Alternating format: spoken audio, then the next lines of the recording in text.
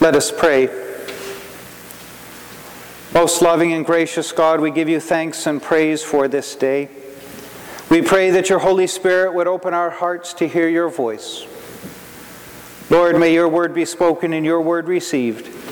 In the name of the Father, and of the Son, and of the Holy Spirit. Amen. Please be seated.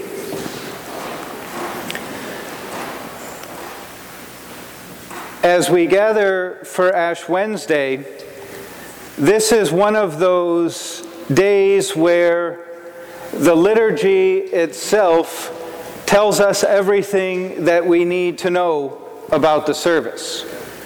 There are very few as poignant as Ash Wednesday that the prayers that we undertake together as we move through the liturgy will make clear what we believe about God, who we believe we are in Christ, and what God has done for us. That will no doubt be clear as we all leave the church here today. So it's one of those days where the priest doesn't have much to say, but that doesn't necessarily mean that clerics won't talk long, so don't get your hopes up. There's not a lot that I think I need to say, but that we do need to look at why we are given this season. Because the gospel, which I always find striking to read on Ash Wednesday about don't let other people see and pray in secret, and we read this gospel on the day where we put crosses on our heads for everyone to see.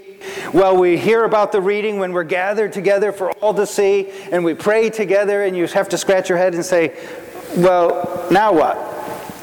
But I think the key to what Jesus is saying is at the end of the gospel passage, where the concern is where our heart is. That's the emphasis.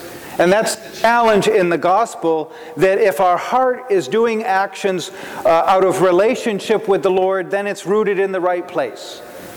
If we're doing things to get patted on the back by others, well, then we've already got our reward. Their acknowledgment's it. Because the question is, well, where is our heart? And Ash Wednesday is a liturgy that takes us through reflection of where our heart is. And the whole season of Lent, really, is about a time to honestly ask, where is my heart? And to take a deep look inside at the things going on in our hearts. Now, we may not like what we find when we look in there, because any of us who are honest know our shortcomings and failures and sins all too well. And we probably don't need to look very long to find them. And I think Lent would be a real depressing season if all the church was asking us to do was to look at ourselves and say how horrible we are, and then despair that there's no hope. But rather, we're supposed to look into our hearts, find what we don't like, acknowledge what we don't want to see, and then in the midst of that, look up and see the outstretched hand of a loving God who says, I see those same things and I love you. I see those same things and I have given myself for you. I see those same things and my hand of mercy is extended to you. So as we move through the season of Lent, it's all about understanding God's love and mercy. That we know what God has done for us. So don't be afraid as we move through this season to take that honest look, because we need not despair, because God is here for us. We'll hear that in the liturgy today, that even as we acknowledge our sins and our failings, we give testimony to a God who has forgiven us, a God who has triumphed, a God who has set us free, a God who is searching our heart and desires to transform our heart into the image of Christ.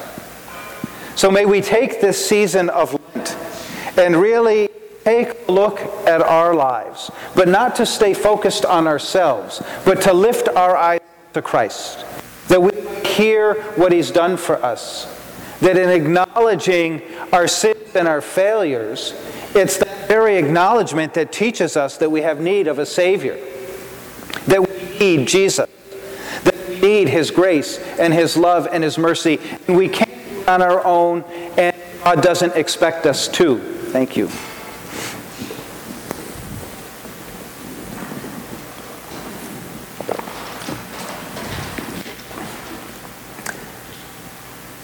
So if we keep our ears and our hearts and our minds open as we move through the liturgy today, I think we'll really come to understand who God is, what He's done for us, and how He sees us, that His love and His mercy and His grace might be evident during this season, and that we would give Him thanks and praise for that continued outstretched hand of mercy, where God continually invites His people to come and return, come and receive, and to come and rest in His presence and His love. In the name of the Father, and of the Son, and of the Holy Spirit.